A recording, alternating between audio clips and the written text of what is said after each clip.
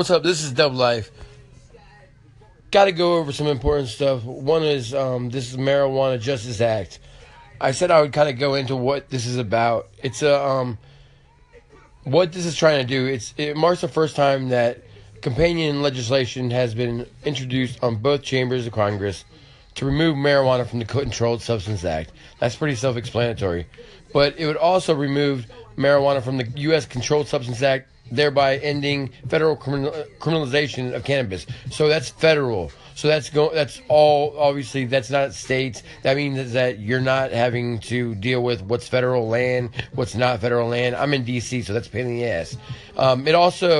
This also incentivizes states to mitigate existing and ongoing racial disparities, which means that if you got screwed because of some racial stuff going on and you're hemmed up because of marijuana, you might have a chance of getting out because of that. Anyway, expunge federal convictions. That's another thing. Expunge federal convictions specific to marijuana possession. So if you get caught with pot, you might be good. You might be good to get off. Also, it allows individuals currently serving time in federal prison to say, hey, what the fuck am I in prison for?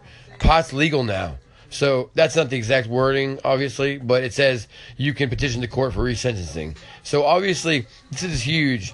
And also, the last thing is it aims to create community reinvestment, which basically putting money to invest into a failed war on drugs in the communities that it's impacted the worst or the most. So there's a lot of things that go on to it, and basically every aspect of it is a good thing. If you don't support this, tell me why.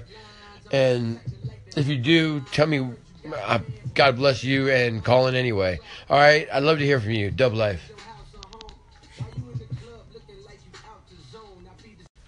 All right, so I opened it up to callers regarding the whole Eminem Revival album and why it's so, such a big deal, why people are so split on it. And I got some really good feedback. I'm going to go ahead and play some of that for y'all and take a listen. All right, Dub Life. Hey, what's going on, Dub? It's your boy K. Cole, man. Hey, I wanted to drop a little feedback on the on that Eminem album. Hey, so first and foremost, I've been listening to Eminem since I was a young buck. So I love all of M's music.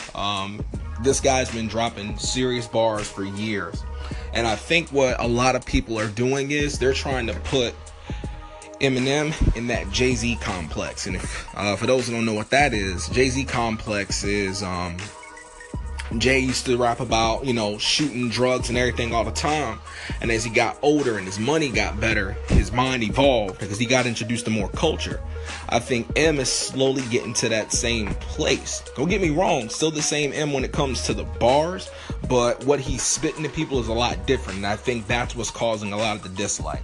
I still think it's a solid album. Scale of 1 to 10, gotta say it's a 7.